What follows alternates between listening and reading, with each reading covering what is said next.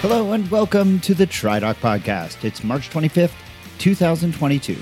I'm your host, Jeff Thankoff, the TriDoc, an emergency physician, triathlon coach, and multiple Ironman finisher, coming to you from beautiful, sunny Denver, Colorado. If you're like me and you get emails from Triathlete Magazine, follow numerous triathlon-related groups and pages on Facebook, and generally just browse a lot of triathlon-related content, then you will probably have come across an advertisement that the folks of TriDot, not to be confused with TriDoc, put out each year about this time. The way that this promotion is advertised, TriDot claims to be looking for subjects to participate in a, quote, research project, end quote, on triathlon training. Now, in order to participate, candidates have to be training for at least an Olympic distance event or longer and agree to allow all of their data to be used by TriDot to, quote, improve their training algorithms, end quote. In return, selected participants receive 2 months of coaching for free. I've seen this promotion every year for the past few years, and being a scientist who does a podcast on endurance performance research, I thought this would be the year when I would ask some questions. What, I wondered, was TriDot actually researching? How were they dealing with consent? And since they were using human subjects for their research, were they conducting this research under the guidance of an IRB, or Institutional Review Board, as is mandated whenever human subject research is being performed? So I reached out to TriDot and asked these questions. In addition, I asked what their research questions were and what their outcomes that they were measuring were and whether or not they would be willing to share any of their findings. Unsurprisingly, I never really got a response. You see, this so-called research is really nothing more than yet another way to co-opt the scientific method for the sole purpose of marketing and sales of a product.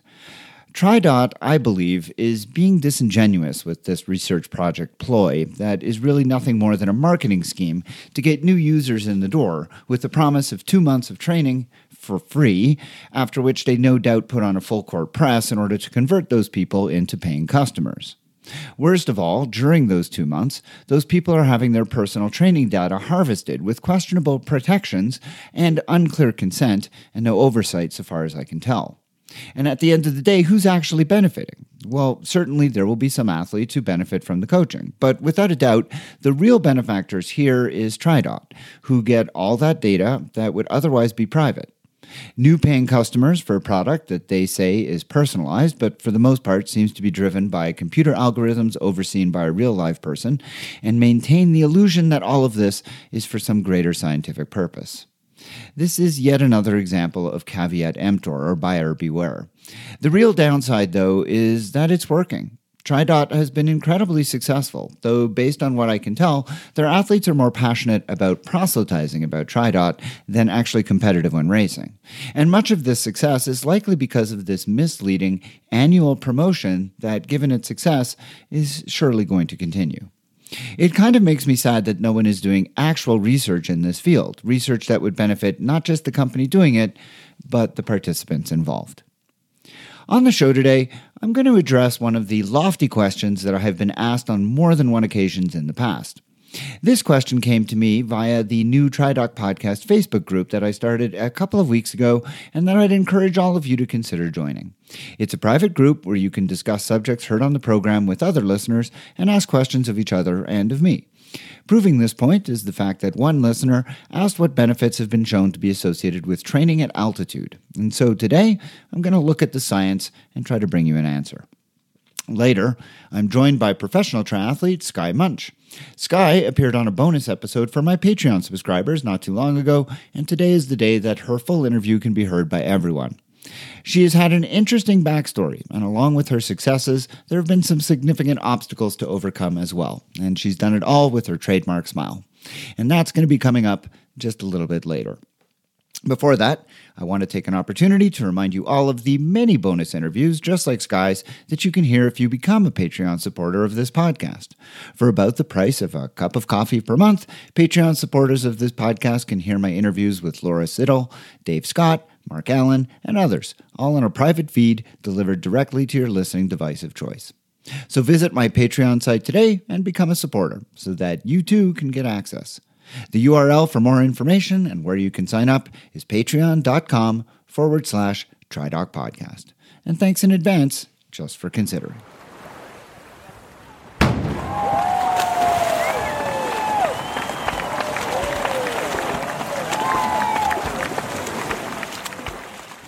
I have been living in the mile-high city of Denver for just about 2 decades now, but I still remember how it felt when I first moved here.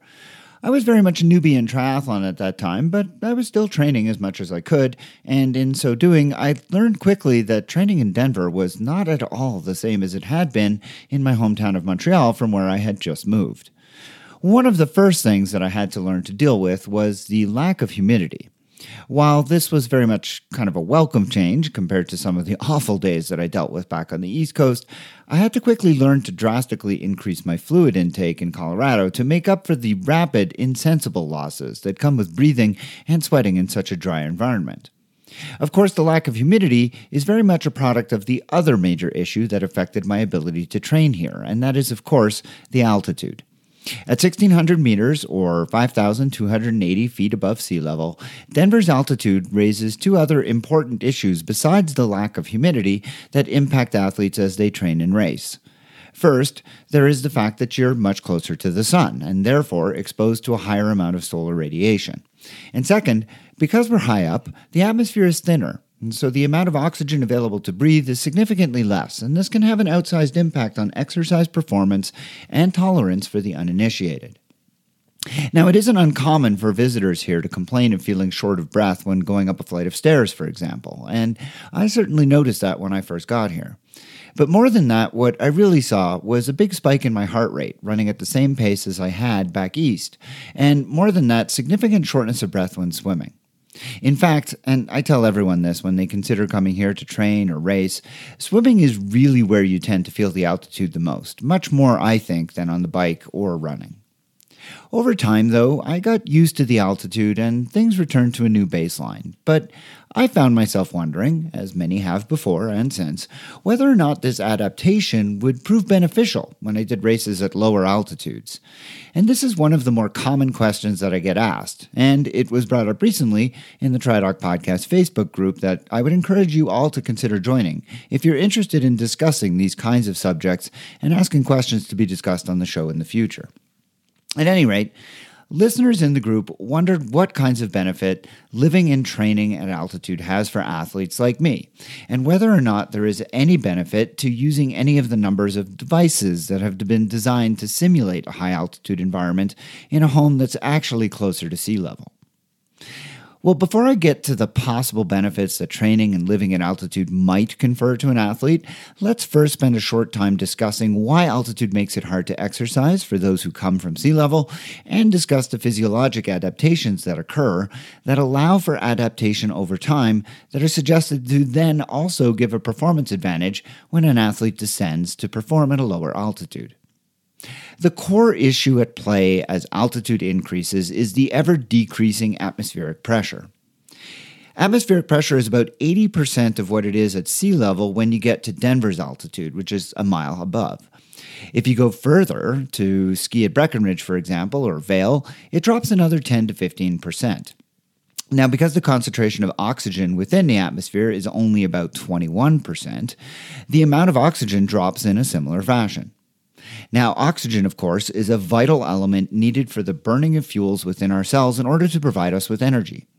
As inspired oxygen levels fall, so too will the amount of oxygen bound to hemoglobin in our red blood cells that is then transported to our working cells, like muscle, and then cellular metabolism and therefore exercise performance can be limited by this shortfall. Initially, when a person moves to altitude, a few adaptations are made in order to try and compensate for the lower atmospheric pressure and oxygen concentration. Heart and respiratory rate increase, as does respiratory volume, but these measures have limited efficacy to overcome the drop in available oxygen, especially the higher you go. Still, for people coming to Denver, where the drop is not that significant, this is more than adequate. Over time, additional, more long-lasting changes will occur in order to make a person better able to tolerate the lower oxygen availability. First and foremost, a chemical called 2,3-DPG increases in the bloodstream. Now, this chemical increases the affinity of hemoglobin for oxygen, meaning that more of it can be taken up in the lungs, where levels are lower than they would be at sea level. And this occurs pretty quickly, on the order of a few days to a week. Something that takes a little bit longer, though, is the production of more red blood cells. and the increase in red blood cell mass with an associated higher hemoglobin level takes on the order of several weeks to months. And the result of this is that there's a higher oxygen carrying capacity that offsets, to a degree, the lower environmental oxygen content. And it's really this last part, the increased red cell mass, that has long been suggested to confer benefits to athletes when they then descend to lower altitudes, though there are other physiologic adaptations at the cellular level that could also theoretically help with oxygen metabolism as well. So that's the physiology. Now we need to look at what the science says. Does the science actually bear out that these physiologic adaptations take place, first of all? And second of all, do these adaptations actually confer any kind of benefits? Well, first let's look at the research on how altitude affects performance for those who live at lower levels. In other words, how are people affected when they go from sea level to higher altitudes? A review article from 2013 by Chapman made the point that there is in fact a lot of variability among individuals in terms of their ability to perform well at altitude, and that there's no really good way of predicting who's going to be able and who's going to struggle. In addition, it's pretty hard to say at what level of altitude people start to experience difficulty, though a group of studies have suggested that it might be as low as 900 meters, and that for all athletes, VO2 max can be seen to decrease in a linear fashion as altitude increases. Now, I point that 900 meters out because, as a point of reference, St. George, Utah, the site of the upcoming Ironman World Championship in a few short weeks, is 872 meters above sea level, very close to that 900-meter mark. I point this out because most triathletes don't necessarily associate St. George as being at a particularly high altitude, but the science suggests that for some, it might be. Another study by an author named Lobigs in 2017 looked at how much red cell mass can be expected to increase in response to altitude. These authors point out that there are two main strategies for altitude training, and you may have heard of them before. One of them is live high and train low, while the other one is to live high and train high. Now, the latter is something that can be done for a minimum of 4 weeks at altitudes of 2,000 to 2,500 meters, while the former is what athletes who use artificial altitude environments like altitude tents try to take advantage of. To do this, the former one with altitude tents, you need to maintain yourself in the high altitude environment of greater than 3,000 meters for 12 to 16 hours per day. Now, whichever route one takes, hemoglobin levels have in fact been shown to increase by an average of about 1.9 grams per deciliter, and that is not an insignificant amount. The authors of this study go so far as to warn that this could actually result in an adverse finding for athletes who maintain a blood passport if the altitude effect is not taken into consideration. Interestingly, a different study by an author by the name of Niemela in 2020 found similar results, indicating that hemoglobin does indeed increase in athletes who go to altitude. But in this paper, the findings were a little bit more unpredictable. Specifically, in this more recent study, there was much more inter-athlete variability of the response of the bone marrow, with men showing a larger increase, and many athletes of both sexes actually showing no change in their hemoglobin at all. There were a lot of potential issues identified as to why this may have been the case, such as low iron levels in the female participants, but even then, there was a certain degree of variability that the authors simply could not explain. Still, it's fair to say that the increase in hemoglobin in response to living at altitude is a real effect for most, if not all, who undertake it. So the science supports the predicted physiologic adaptations. Now, do those adaptations result in real-world benefits? A study by Constantini in 2017 raised some pretty serious doubts on this matter. For one thing, these authors noted that when athletes train at altitude, they're kind of limited in their ability to go at higher intensity and for prolonged effort, which goes along with the initial study that suggests that when athletes go to altitude, they have issues in being able to train their hardest. The best way to get the benefits is to actually integrate low-altitude training sessions in with the high-altitude training sessions, but this isn't always practical. Constantini and the other authors also point out that the use of altitude tents and other such devices rarely provide the altitude stimulus needed to get the adaptive benefits, since no one's really able to stay in them for 16 hours a day. And if they did, then they wouldn't really be training enough to perform as well as they wanted. Now, this being said, the authors did propose some locations where high-altitude living and training could be done with possible success, including places like Lake Tahoe, Flagstaff, and Park City. Other authors like Bader and Bastrap were the next ones to look at this question in 2018, and they too had difficulty finding a significant performance benefit for athletes who live high and train low. They pointed to two randomized controlled clinical trials of living high and training low that showed no performance benefit for athletes, and two additional studies of triathletes and cyclists using altitude tents that similarly demonstrated no performance improvements, specifically in cycling power. The authors here concluded, as have many others, that there is simply no compelling proof that altitude really helps that much with performance. They did, however, point out that there doesn't seem to be any harm in the practice, and went out of their way to say that although they couldn't find any benefit in the absence of harm, they don't necessarily discourage doing it. Finally, a paper from Bonetti and Hopkins in 2009 reviewed the evidence on how the effects of altitude may benefit athletes who return to lower levels to compete. By pooling results, this study did suggest a 3 to 7% performance benefit for sub-elite athletes who lived high and trained low prior to competitions at sea level. Now, natural environments were superior to artificial ones, including altitude tents and the like, and for elite athletes, the results were smaller, and the altitude protocol used seemed to matter less. I think if I was going to sum up the current state of understanding on this subject, it would be as follows. There are definite and clear physiologic adaptations to altitude that could theoretically result in improved performance for those who live at higher altitudes and then compete at sea level. The magnitude of that improvement, however, seems to be quite small and not at all consistent, suggesting that it may not really be particularly important. Artificial altitude devices such as sleep tents look like they're pretty much insufficient and impractical for this purpose, and likely don't result in any of the benefits, as they can't be used for enough time per day to really get the effects that are intended. Athletes who live low and compete high can definitely expect to see some decrement in performance, potentially beginning as low as 900 meters, but likely won't see a big issue until they get to around 1,200 meters above sea level. So that's the science. Now, let me add some additional anecdotal evidence to all of this, taking it for what it's worth, given that I'm going to provide you with evidence from an N of exactly 1 myself. As I said earlier, Denver is at 1,600 meters, so not quite the 2,000 meters where one would expect to see some, significant effects. Still, after living here for several months, I did notice that my body had adapted, and I was able to perform similarly to how I had before moving here. When I would descend for competitions, I can't say that I was particularly faster, but there were definite effects related to the different environments. For one, because the air is thinner at altitude, I could be faster on the bike for the same power output because there's less wind resistance. So racing at altitude actually is a benefit for me because of the better aerodynamics.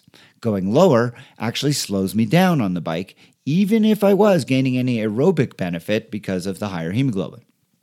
Second, higher humidity is a really significant issue, as the low humidity where I train makes warm weather efforts much easier here than they are in places where the humidity is high.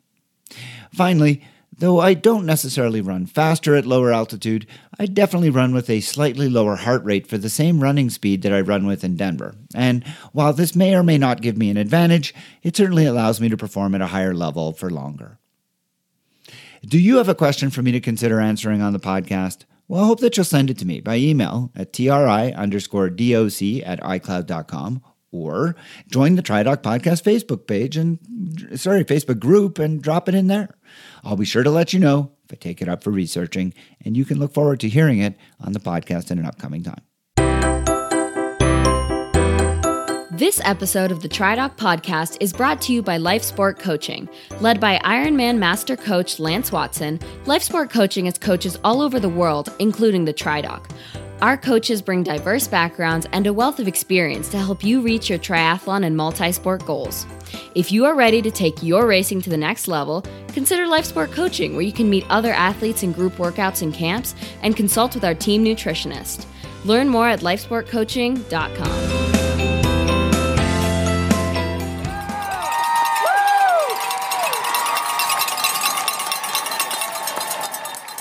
Skye Moench is a professional triathlete currently ranked 7th in the Professional Triathletes Organization World Rankings and holds the record for the fastest American female Ironman time. Skye, however, did not grow up as an elite athlete, and her professional triathlon journey only started after she first completed her education at Brigham Young University, where she earned her bachelor's degree in accounting and master's degree in tax accounting, something that I know many other triathletes on the professional circuit have done as well. In 2015, Skye then went part-time from her job, where she was working at the time at Ernst & Young, hired a coach, and qualified to race professionally that same year. Her first professional wins and major setbacks came in 2019 when she won the Ironman European Championship in Frankfurt in June, but later that fall suffered a terrible bike crash just a few weeks before she was supposed to be competing at the Ironman World Championships in Kona, Hawaii. Skye worked relentlessly on her recovery and was well on her way when the COVID-19 pandemic hit, but was able to make a race comeback at the end of 2020 and enjoyed a full and successful race season in 2021. She lives in Salt Lake City with her husband and her dog. Skye is passionate about inspiring others to dream big, live a healthy lifestyle, and to believe in themselves. And she has agreed to do all of those things in joining me here today on the TriDoc podcast. Thank you so much for joining me here, Skye. I'm really excited to speak with you. Yeah, thank you for having me, and thanks for the full intro. Well, I want to begin with hearing about how you came to triathlon, because clearly not the route that most people take. Yeah. How did I get into triathlon? Well, I fell in love with distance running as a teenager. I ran my first marathon when I was 16. So I was fully hooked on the endorphins very, very young. And in high school, I learned about triathlon, and I wrote like my senior paper or something about trying a triathlon. Like the title was Trying a Try. And I interviewed a local triathlete. So that's kind of my introduction to triathlon, but it wouldn't be until 2009. I think I was in my third year at university, and that's when I did my first triathlon. A friend of mine, knew I was interested in doing it and encouraged me, and he let me borrow his bike.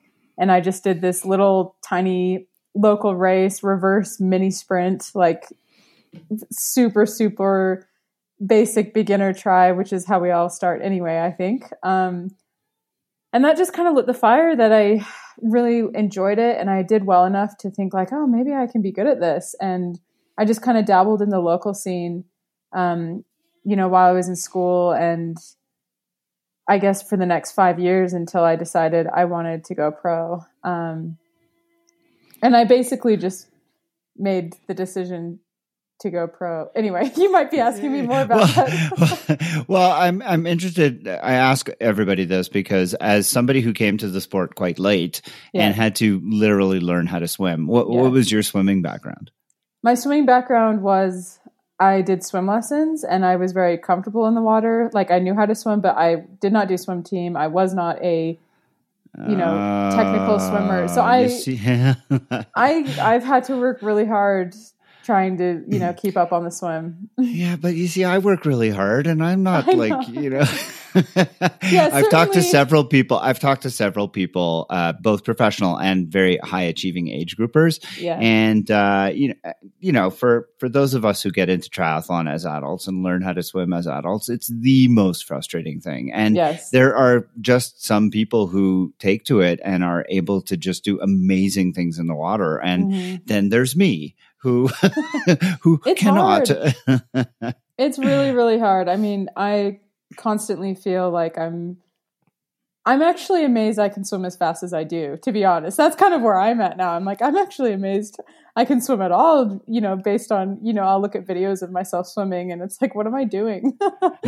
So anyway, yeah. I mean, clearly I think I spoke with a guy by the name of Chris Freeman, who's a very high achieving age grouper, a former Olympian in cross country skiing. Oh, wow. And we talked, and he too, he came to triathlon as a non-swimmer essentially. And, clearly there's something to the fact that if you're a great athlete, you've got this great aerobic engine, you can make up for poor technique. And Yes. I think that, as somebody who has probably not the best technique, speaking of myself, and, an average age grouper, well, okay, to be fair, an above average age grouper, fitness, I can only do so much to make up for my poor technique, but you guys obviously have a leg up on the rest of us.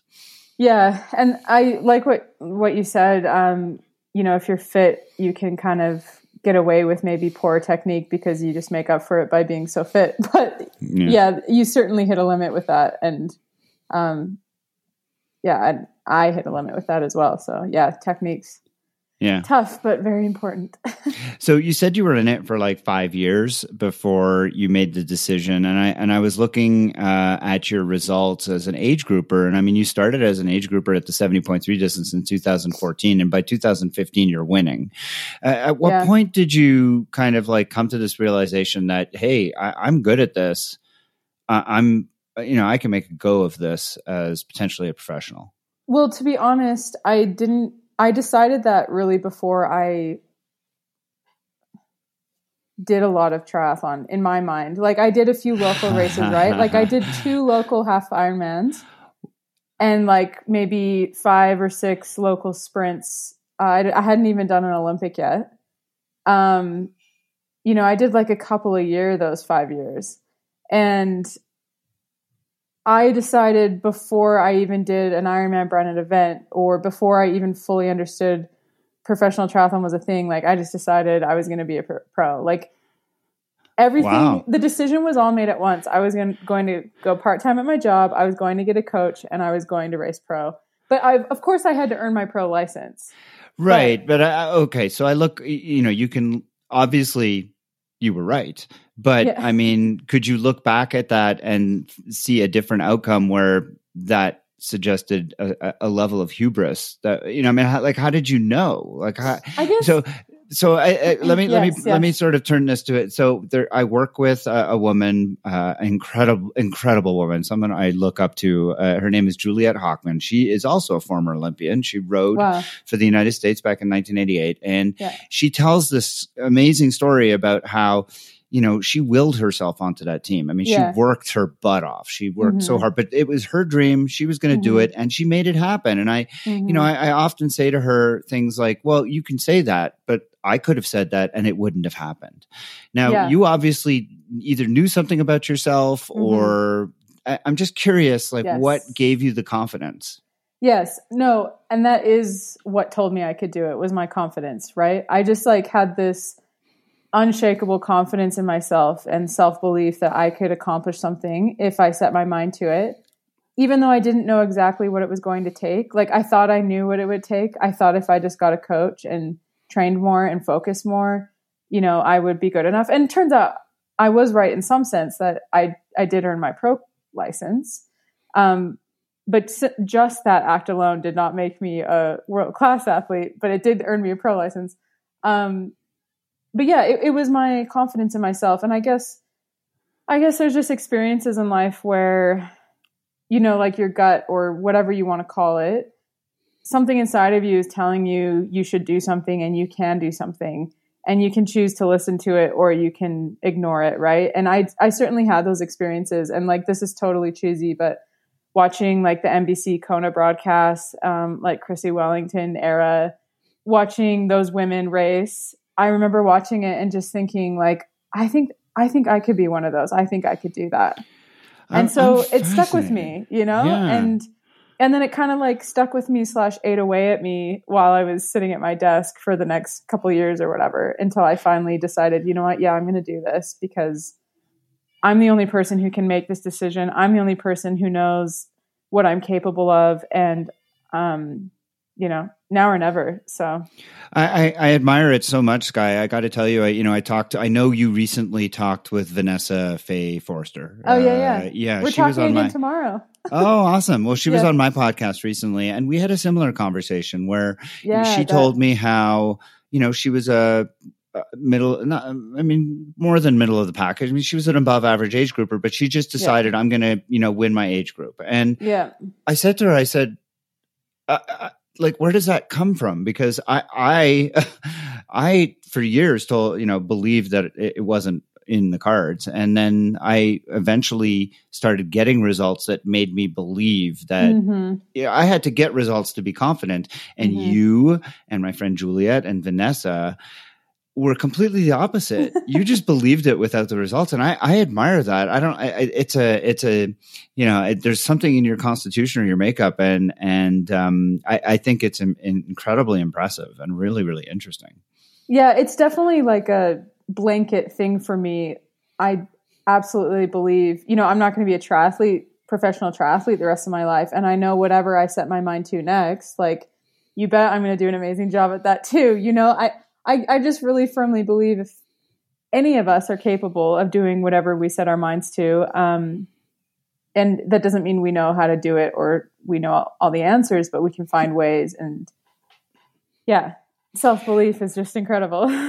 Yeah, it is. But again, I come back to this notion, and this is where, and I'm not questioning but I I can't say I'm going to be an Olympian. Like, I couldn't have at any point in my life, So it's just kind of interesting to me. I don't know. Like, I wonder how many other people in 1988 or even for you in 2005 made this decision that, I'm going to be a professional triathlete. And I wonder how many of them didn't get there, like, I'm talking to you because you did, It took action because I had the realization. Sitting at my desk. I'm like, okay, the reality is I can stay here at my job. I was at Ernst & Young, this well-known firm. I had a great job, great future ahead. I could climb the corporate ladder. No one would ever look at me and say I didn't live an ambitious life. I had a master's degree, a CPA license, like the package deal. And I could have stayed at that job and life would have been fine. And I wouldn't obviously have been as satisfied because I was dissatisfied, but I could have stayed there, and that's kind of just status quo, right? Or I can choose to make a big change, a scary change, kind of risky, but, very calculated risk for me in terms of like the financial side, and just see where it took me. And at least then I would know that I tried. Yeah. So and the nice thing is you always had the fallback. Yes. So it's one thing, like, a lot of us probably have these thoughts, but it takes action. And that's when I realized, literally it was when I realized I'm the only one who can get up and go talk to my boss and say, hey, can I go part-time because I need to pursue this professional triathlon thing? He thought I was insane. Like, he was like, okay, I support you. He was very supportive, but you could tell he was just like, why would you want to do that? But yeah, it was up to me. And so the key is not having the feelings or the thoughts. The key is like taking the action to make it, happen. But it's scary. Yeah, it's scary. So I want to follow up on that. I mean, what were the hardest parts? I mean, what was the hardest parts of taking that leap of faith and just leaving behind that secure job and, everything else? Well, I kind of took like baby steps, So I went part-time first at Ernst & Young. So I was part-time for almost a year. Honestly, the scariest part was just deciding I was going to do it and then taking the action, like reaching out to a coach and then walking. Literally, I remember getting up from my desk. It was like 1, 2, 3, go. Get up from my desk, walk down the hall to my boss's office, sit down and just like pour my guts out about how I needed to go part-time. That was honestly the scariest part, is just realizing I'm actually going to do this now. And here are the things I need to do to make it happen. Because of course I'd already like spreadsheeted my finances. I'm like, how much do I need to make? Like, I knew all the answers. So I just had to go make it happen. So yeah, it wasn't that scary once I got up from my desk and talked to my boss. Once I talked to my boss, I was like, okay, done. It's happening. Besides the spreadsheet. Yeah. Do you think your time in the corporate world helped you in that transition and even now as a pro? Yeah, I do. And it's funny, I've thought about it this last year. I didn't have like the smoothest end of year, kind of starting in August. Some things are more public than others, but like I was stuck in Slovakia with COVID, even though I had no symptoms. Yeah. And then like my grandpa passed away, which is pretty significant. Like there were a lot of things going on that were out of my control that were not ideal for maybe an athlete to deal with. But I still executed great races during that time. And in hindsight, I look back and I'm like, the reality is like, there wasn't any other option in my mind but to like keep going and to keep executing races how I always do. And similarly in the corporate world, like I was dealing with tax deadlines multiple times a year. Like there was no option to go home at 7 p.m. Like I stayed until the job was done. And sometimes that was 5 a.m. You know what I mean? So like, I think in that regard, I don't know. I came into the corporate world already having a really good work ethic. I worked a ton in high school and college, but yeah, you just realize like there's a job to be done and you have to do it. And that's what you're hired to do. And it doesn't matter, if you don't feel great or if you want to go home and you'd rather be watching TV or whatever it is. So yeah. Yeah. And I mean, do you do your own taxes? Yeah, I do. Of course I do. You just never know if you still keep up to date with all that stuff. Yeah, right? well, you got enough going on. There's a lot of change. I'm not super up to date on all the latest like tax code changes. Some of the big ones I am, but yeah, this last year I have not. I just imagine, most people, put their recovery boots on and they put their feet up on the couch and they'll watch, the latest season of Ozark and there you are thumbing through the latest changes to the tax code.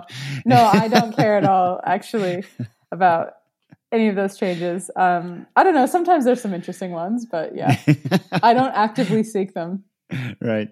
I want to talk a lot about 2019 because that clearly was a seminal year for you in your development as a pro. But before that, I want to go back a little bit further because you and I are somewhat kindred spirits in that we are both dual citizens, Canadian and U.S.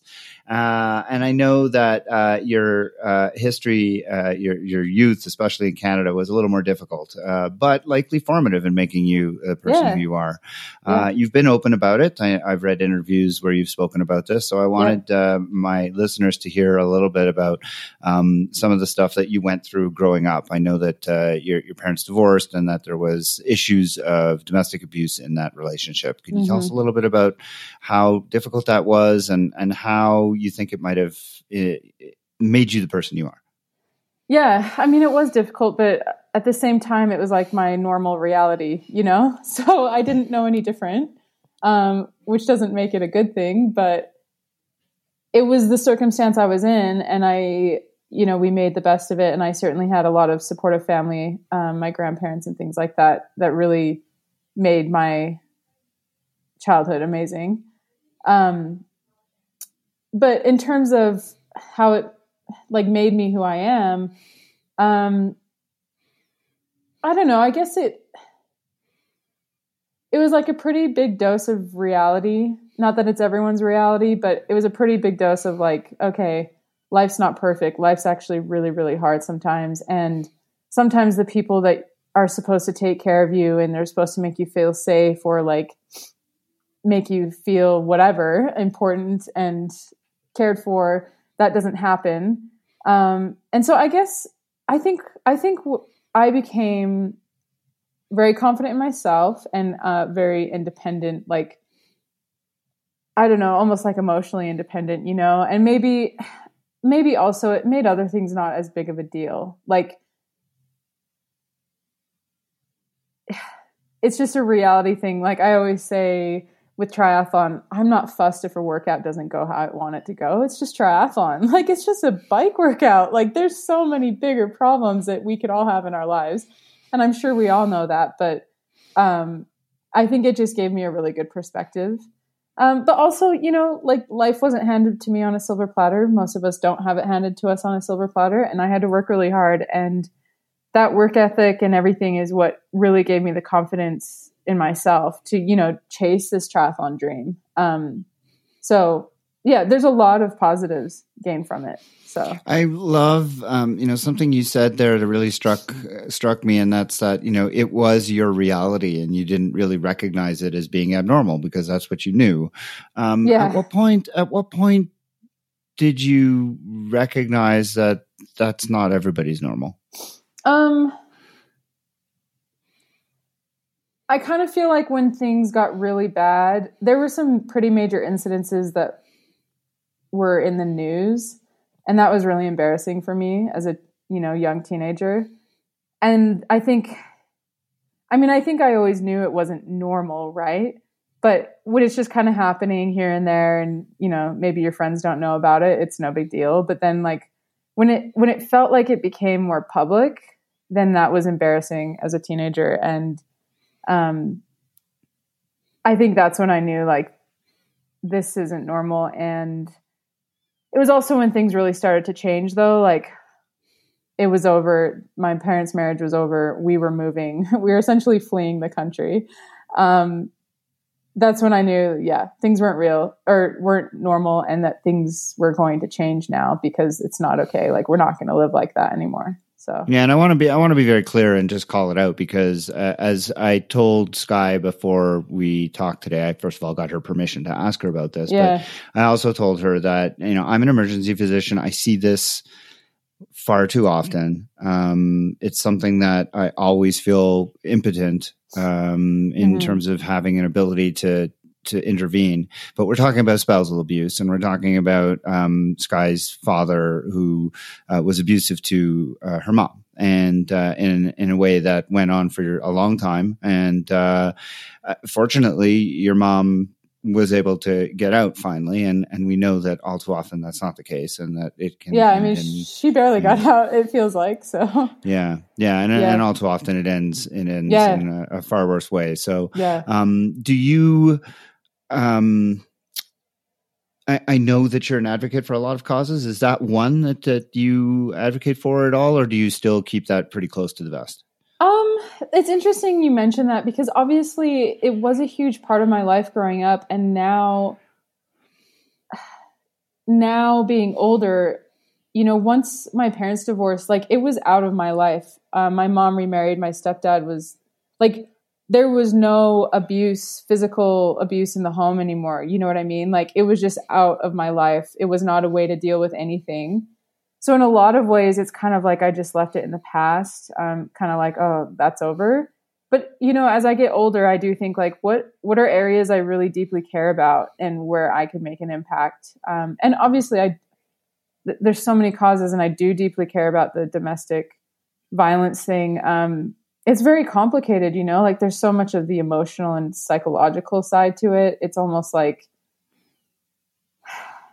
it's really dangerous and scary for women to get out of it. And I don't outwardly advocate for it, but I absolutely like if anyone was like, hey, I need somewhere safe to stay, I'd be like, oh my gosh, come stay with me. No, I understand. And I my wife and I had the opportunity to watch the Netflix series Made. I don't know if you've seen it or heard about it. No, I've heard about it. Yeah. Yeah. And it does, speaking with some of the social workers I work with and some people who work in that sphere, they've spoken very highly about its realistic portrayal of domestic violence and how some of the things that you mentioned about how women can fall into that, sort of cycle. So really if hard you're to interested, really hard to get out of. And it's a really interesting program. And so if you have an interest, I'm speaking specifically to my listeners, if you have an interest in learning more about that kind of thing, Made is a really, really hard to watch, but really well done series on that subject.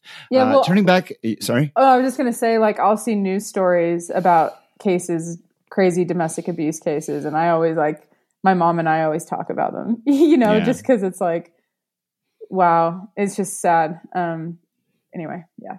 Well, I mean, it's really encouraging that you came through that and seemed to be almost unfazed. And, it really, like you said, you left it in the past, and that's pretty remarkable. So it's funny not to keep talking on about this, but like, I remember as a young girl, I remember being afraid that I would marry someone who would be like that. Like that was my biggest fear. And like, I didn't want to grow up and marry someone who would do that to me. And fortunately I married someone who is not like that at all. He's the nicest, but it's just funny. Like that kind of faded as I got older, as I got farther away from it. There was less fear about it, but yeah, it used to like take a lot of, space in my mind, like the fear of what someone close to you can do. So yeah. Yeah. Yeah. Well, returning to happier things, I want to talk about 2019 because in looking back through your results as a pro, you went pro in, I guess, 2016 was your first professional season. Mm-hmm. You had great results almost right away. You were always, top 10.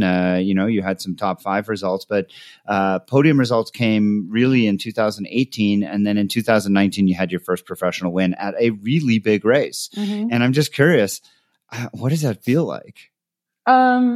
It doesn't really feel real, especially because like I went into that race, you have to go into every race thinking you can win it, but I wasn't necessarily the favorite by any means going into that race. So yeah, I mean, it's really cool. It's really, really cool to win a race. It's an incredible feeling and it's rare, right? Like most people don't win every race they do. Some do. But for a lot of us, it's rare. So it's really special. And I think what that mostly did for me, though, is like gave me the confidence. I'm like, okay, yeah, I'm at a level where I really need to believe that any start line I go to, I'm a competitor for the win. So. And you followed that up with wins at 70.3 in Boulder and had several other wins. And then, of course, Chattanooga. Where you really blew the doors off with that 834. Oh man, that race was amazing. Like I just felt so good. Yeah. So, I mean, I've had days where things all come together and you feel good from start to finish, but obviously different level. At what point do you know during that race that you just like in total control and you just got, it's just your day? Yeah. I mean, going into that race, I kind of felt like it was my race to lose just because I knew I was in really good form. And, the field wasn't insane. I mean, no disrespect to my competitors, but I'm like, okay, I know I'm in really good form. Like, don't mess this up, basically, is what I was thinking. And I knew I was in like pretty good control. Halfway through the bike, someone told me I had 10 minutes on the next person. And I was like, whoa, 10 minutes in the first half of the bike. Like, that's pretty good.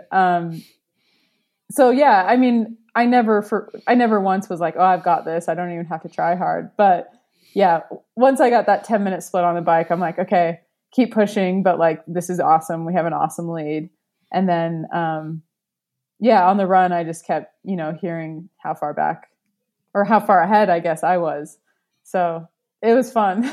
Yeah. That's a good way to put it. Fun. It was fun. It was fun because it more became about like me keeping the pressure on myself to just push because I had such a big gap. Like it would have had to be catastrophic for me to lose it by probably halfway through the marathon, like something really, really bad would have had to happen. I mean, I probably could have walked several times and still, been fine. But it was fun. We're going to go there. Yeah. I enjoyed it. And then,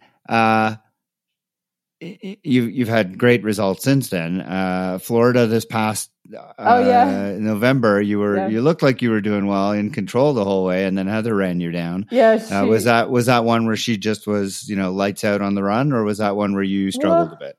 No, well, yes and no. I mean, we started the run together. We ran the whole first loop together. So we ran 13 miles basically side by side, and I wasn't feeling amazing by the end of the second loop. And I don't like giving, these are not excuses, just simply what happened. Right. No, I was not feeling amazing. And she was pulling away a little bit and I needed to use the toilet. So I stopped. I'm like, I just have to do this. I stopped and used the toilet, immediately felt a lot better. But by that point she ran faster than me. She had a great run and I did not catch her, but it was a really fun race. I mean, it was fun to run that whole first half together with her. I've never had that before. The swim was ridiculous. It was insane. Yeah, it was so incredibly choppy and the buoys were all over the place. And anyway, yeah, it was not the ideal swim for a swimmer like me. Or for anyone really. I mean, obviously everyone swam much slower than they would have in a nice, calm, whatever. So yeah. And it was freezing. Actually, that morning was freezing.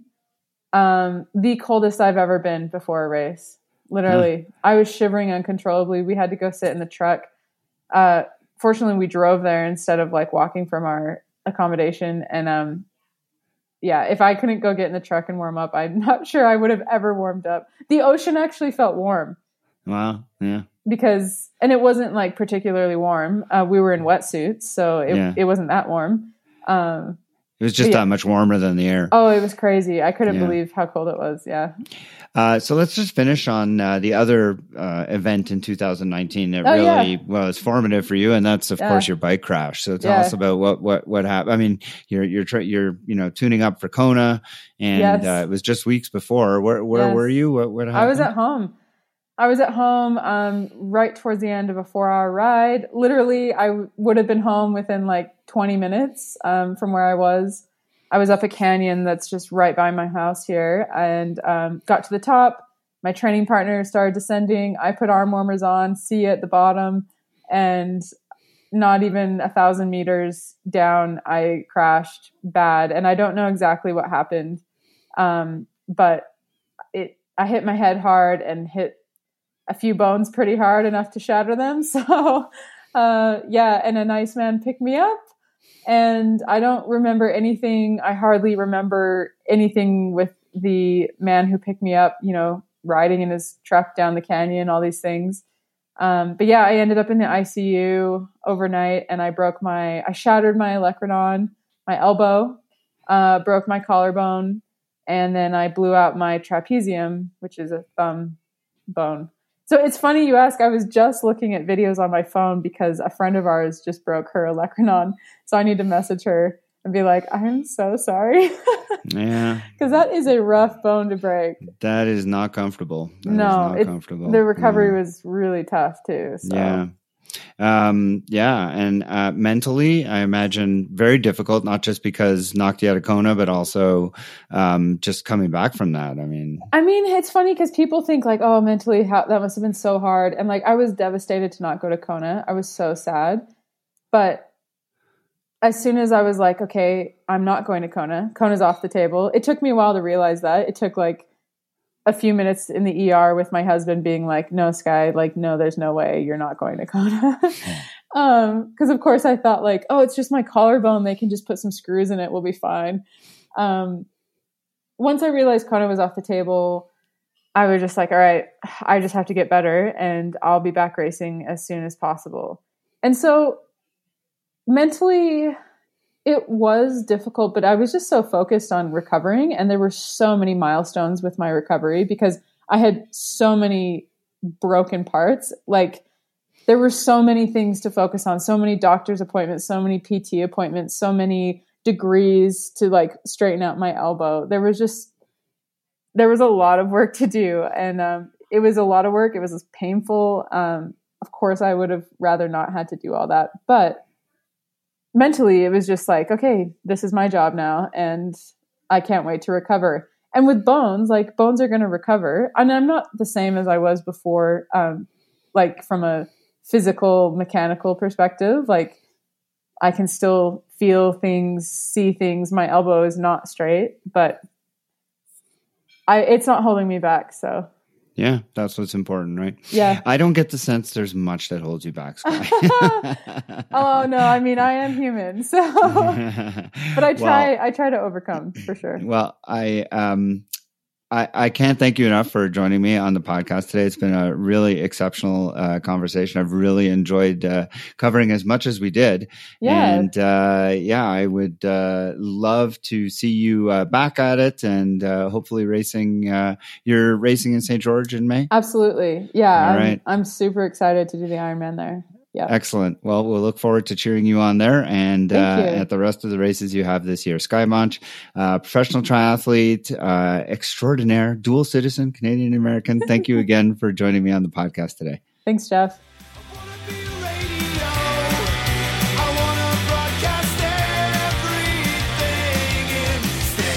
And that's it for another episode.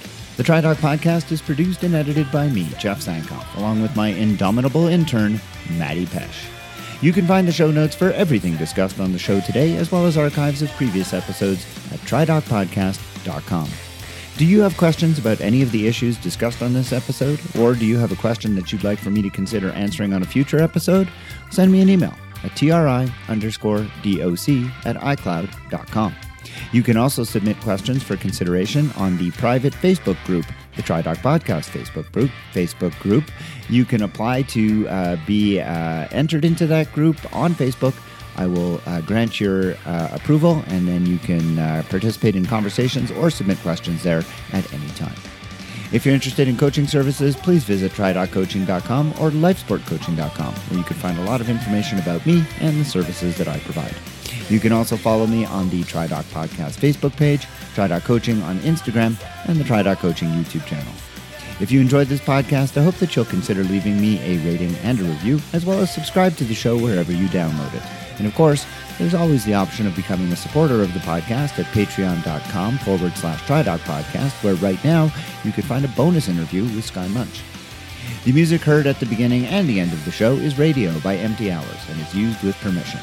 This song and many others like it can be found at ReverbNation.com, where I hope that you'll visit and give small independent bands a chance.